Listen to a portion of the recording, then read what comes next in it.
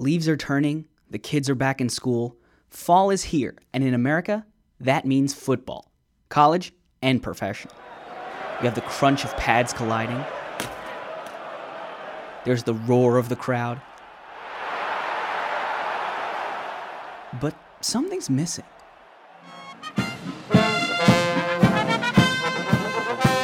That's better. This is The Narrative. I'm Harry Swartout.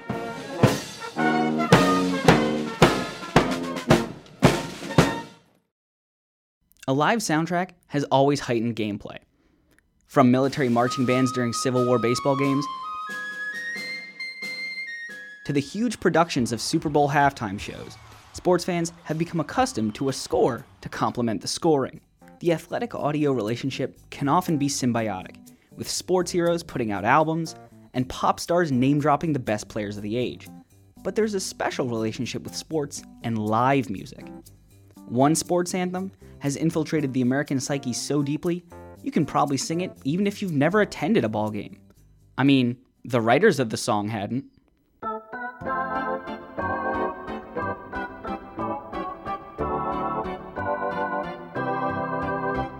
So the story goes that Jack Norworth, who was a big star in vaudeville, was riding the subway, and at various stops there would be these lithographed posters that would say, "Ball game today at the Polo Grounds." That's Amy Wharf McGuigan. She wrote Take Me Out to the Ball Game, the story of the sensational baseball song. Norworth saw one of these posters and just thought, I think I'll write a baseball song. And he teamed up with Albert von Tilzer, who wrote the music. And so the two of them had never seen a baseball game, but they understood it enough to write this song, not knowing, of course, that 1908 would be quite a sensational year for baseball in New York. The 1908 season was sensational, and it wasn't just Norwood and Von Tilzer who tried to cash in on America's baseball fever. Within a week, George M. Cohan, who everybody knows from Yankee Doodle Dandy and Over There and all the great, and he was a superstar on Broadway at the top of his game in 1908.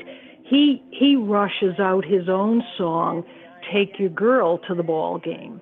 And the two songs really go head to head all summer. Vaudeville was a copycat game, with everybody drawing new material from the newspaper headlines and other successful songs of the time. Long before the Giants famously lost the 1908 championship after Fred Merkle failed to touch second base, there were already dozens of baseball songs. But when the dust settled, it was Take Me Out to the Ball Game that burned itself into pop culture. It topped the charts, ran 12 printings of sheet music in the first year alone, and graced the silver screen in various films. But it took another baseball legend to give Take Me Out to the Ball Game its signature spot during the seventh inning stretch. All right! Let me hear you, everybody! On one, on two, on three. Take me out. It never achieved the status of anthem until 1976, when Bill Veeck had taken control of the Sox from the Comiskey family, and Harry Carey was with him with the White Sox. Bill Veeck heard Harry Carey singing the song up there, and Carey had always said it was the only song he knew the words to, and he would amuse himself during the seventh inning stretch, singing it up in the booth. Veeck heard him and said to him at one point, "How about we open the microphones up and have you sing to the stadium, and everyone will sing along with you?" And Carey was a little bit reluctant to do it, because he said he had a terrible voice and, it would probably be a flop. And Veeck, who just had a knack for kind of knowing what people loved at the ballpark, he said, "No, the beauty of this is that you sound like every other guy singing Take Me Out to the Ball Game, and people will love it. They'll sing along with you." And sure enough, they tried it, And that's exactly what happened.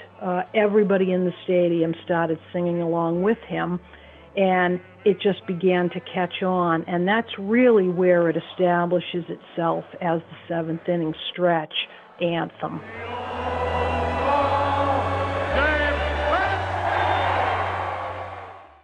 Take Me Out to the Ballgame remains timeless, but other sports songs evoke a period of the team or sports history.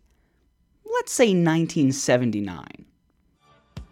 San Diego Superchargers, San Diego Chargers. Yes, it was.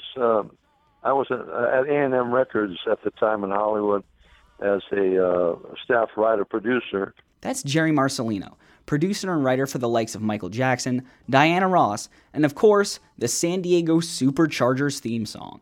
And they were looking for a new fight song, new theme song, and so my buddy Chuck called me and said, "Jerry, I'd love to have you write a song for the Chargers." So I said, "Can I do anything I want?"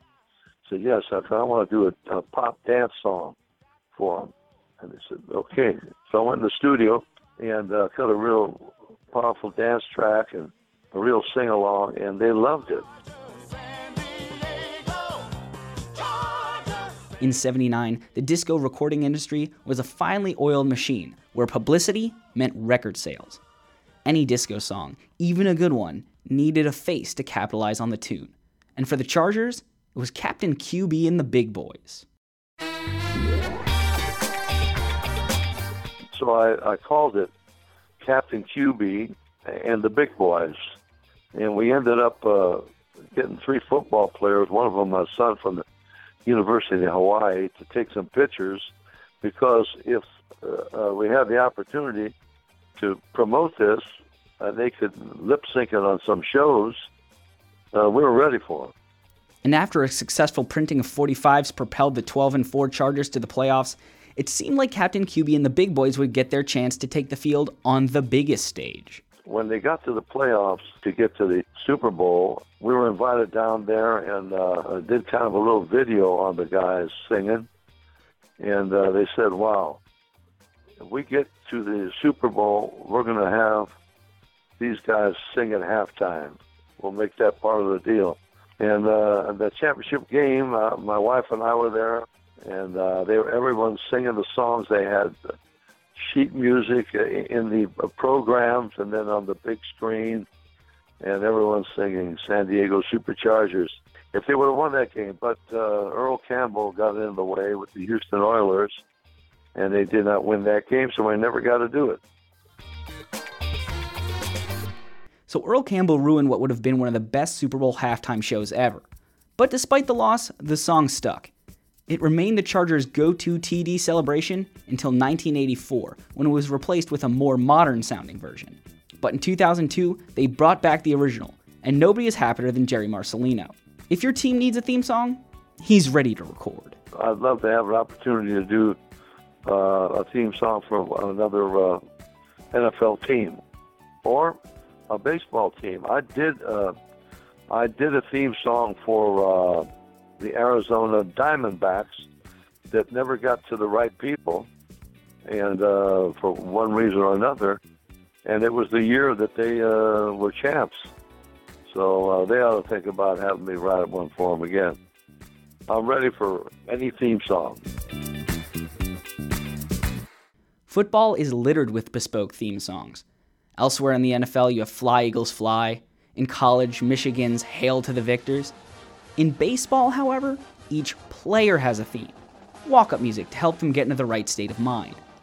Halfway around the world in Japan, they've combined the two. Here's Eric Lord. After the Tigers would win a game, outside of the stadium, the fans would kind of exit the stadium and then reassemble and sing a whole series of songs. Again, they're composed for players, right? So they'd first sing the starting lineup that day.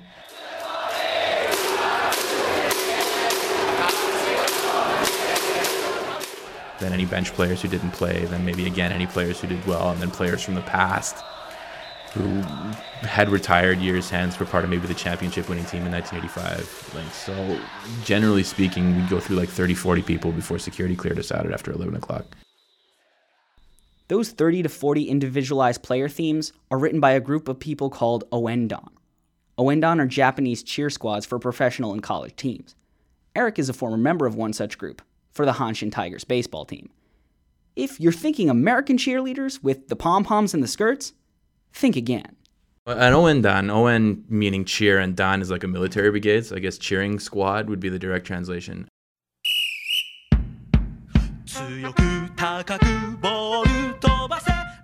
They're a group of people unemployed by the team. They're not paid. They instead pay for the privilege of attending the game just like anyone else, but they've grouped together for the purposes of supporting the team.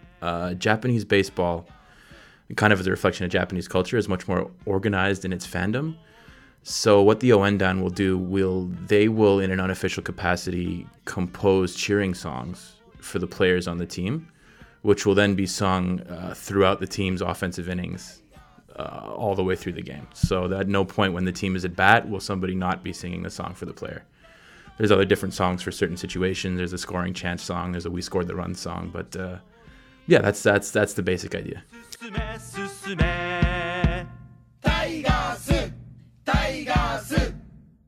It's a dedicated bunch that writes, sings, and cheers songs for every player. They hand out lyric sheets so less dedicated fans can sing along, and play instruments so that the rhythm impaired can keep the beat. They even have a YouTube channel, so you can practice the cheers before you even step foot into the stadium.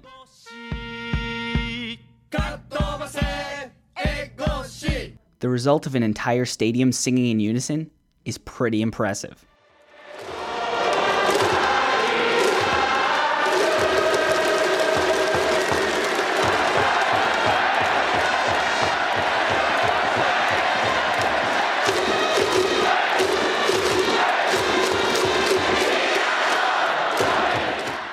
At Koshien, which is the stadium that I used to attend for the Hanshin Tigers, it would be the entire right field bleachers, so multiple thousands, I guess, at a guess. The core Oendan would probably be about 1,000 to 2,000, and then the rest of the people sitting in the section have full buy-in into the songs.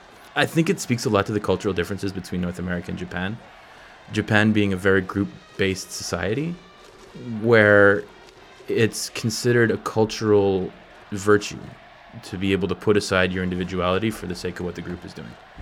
The upshot, I guess, for the Oendan is that since the individuals kind of put aside, there's full buy-in into what the group is doing.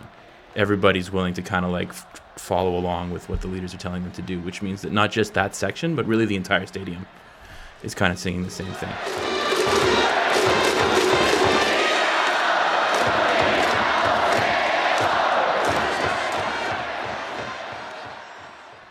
Singing for hours before, during, and after each game is grueling, but the Oendan take pride in their fandom. They're not so different from American fans.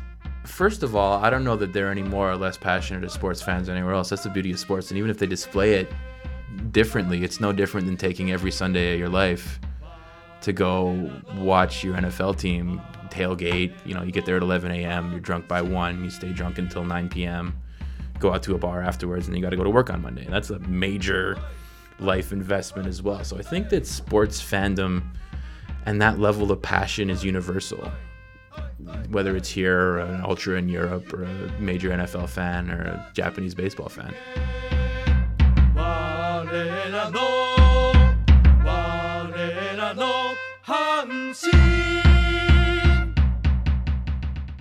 Having music for every occasion can be tricky, especially with the back and forth moods and situations during the flow of gameplay.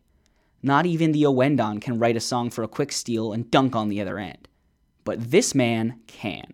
What's going on, y'all? My name is Sir Foster, and I am the organ player / DJ for the Atlanta Hawks.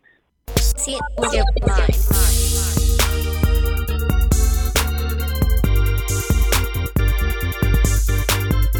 My mindset when I'm playing at the games is that I'm scoring the game. And each game is different. The goal is to put the ball in the hoop, but the way that it's put in the hoop or the time at which it is put into the hoop is different every game. And so as a live musician, you can tell what the mood is in the building, and you can play music that to either change or boost that mood. Sir Foster plays the organ, a mainstay in sports because of its ability to carry sound over distance.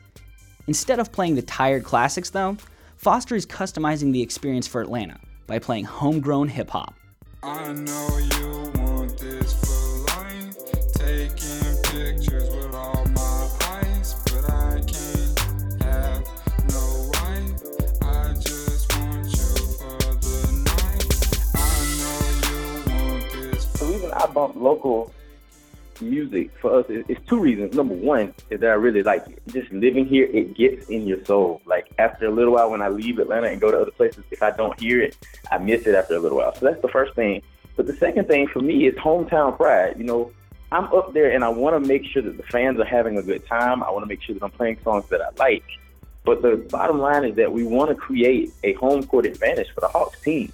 So when you come to Atlanta, you're going to hear Atlanta music. So I want, opposing teams, and if there are some, I want opposing fans to know exactly where you are. He ad-libs too. The custom keyboard at Phillips Arena can hold all kinds of sounds, from horns to guitar and of course the classic organ. And that gives Foster a lot to work with.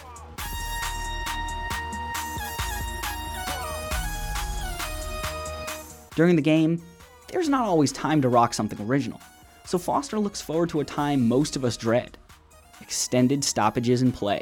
Occasionally, they'll do a video review of something, and it could take anywhere. I've seen them take as little as 15 seconds. I've seen them take 5 minutes. With that said, I've been able to really kind of prepare for those moments. And so when I get a chance to just play something that's extended, I can really play to the crowd more. I can switch between different songs, and I just really have a lot more freedom. Things open up, and I get a huge reaction when I'm able to do that. Some of those people digging his music are the players themselves. Fans go to games occasionally, and most every home game. But players hear the same stuff night in, night out. Unless it's Foster on the keys.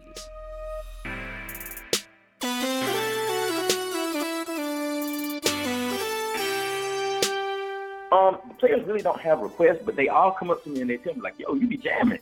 Like, even when I've met opposing players, they tell me that. Like, last year I met Andre Iguodala from the Warriors, and so I said, hey, how are you? I'm the guy who was playing the organ. I'm Sir Foster. He was like, oh, you were the guy who was playing Kendrick Lamar. And I was like, yeah, that was me. So I can tell that they're listening, and that's huge for me.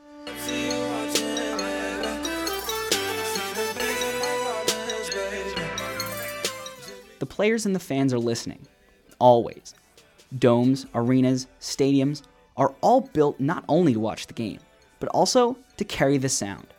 Just ask the Seahawks. Small fan-made earthquakes aside, in between the scores, it's the music that takes you out to the ball game.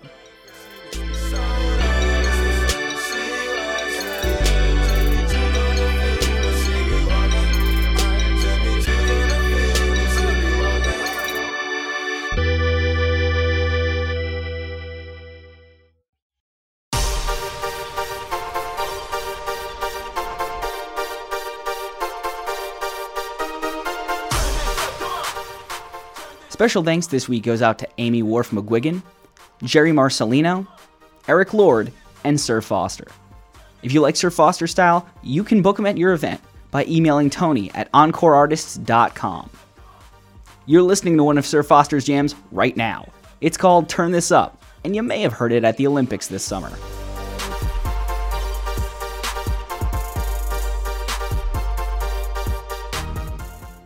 If you like the podcast, please subscribe and rate us on iTunes. Tweet about us using the hashtag SINarrative. I'm at Harry Swartout on Twitter. For more on music and sports, including the missing 2 verses of Take Me Out to the Ball Game, check out Amy McGuigan's book, Take Me Out to the Ball Game, the story of the sensational baseball song. And as always, for more narratives moving the world of sport, visit SI.com.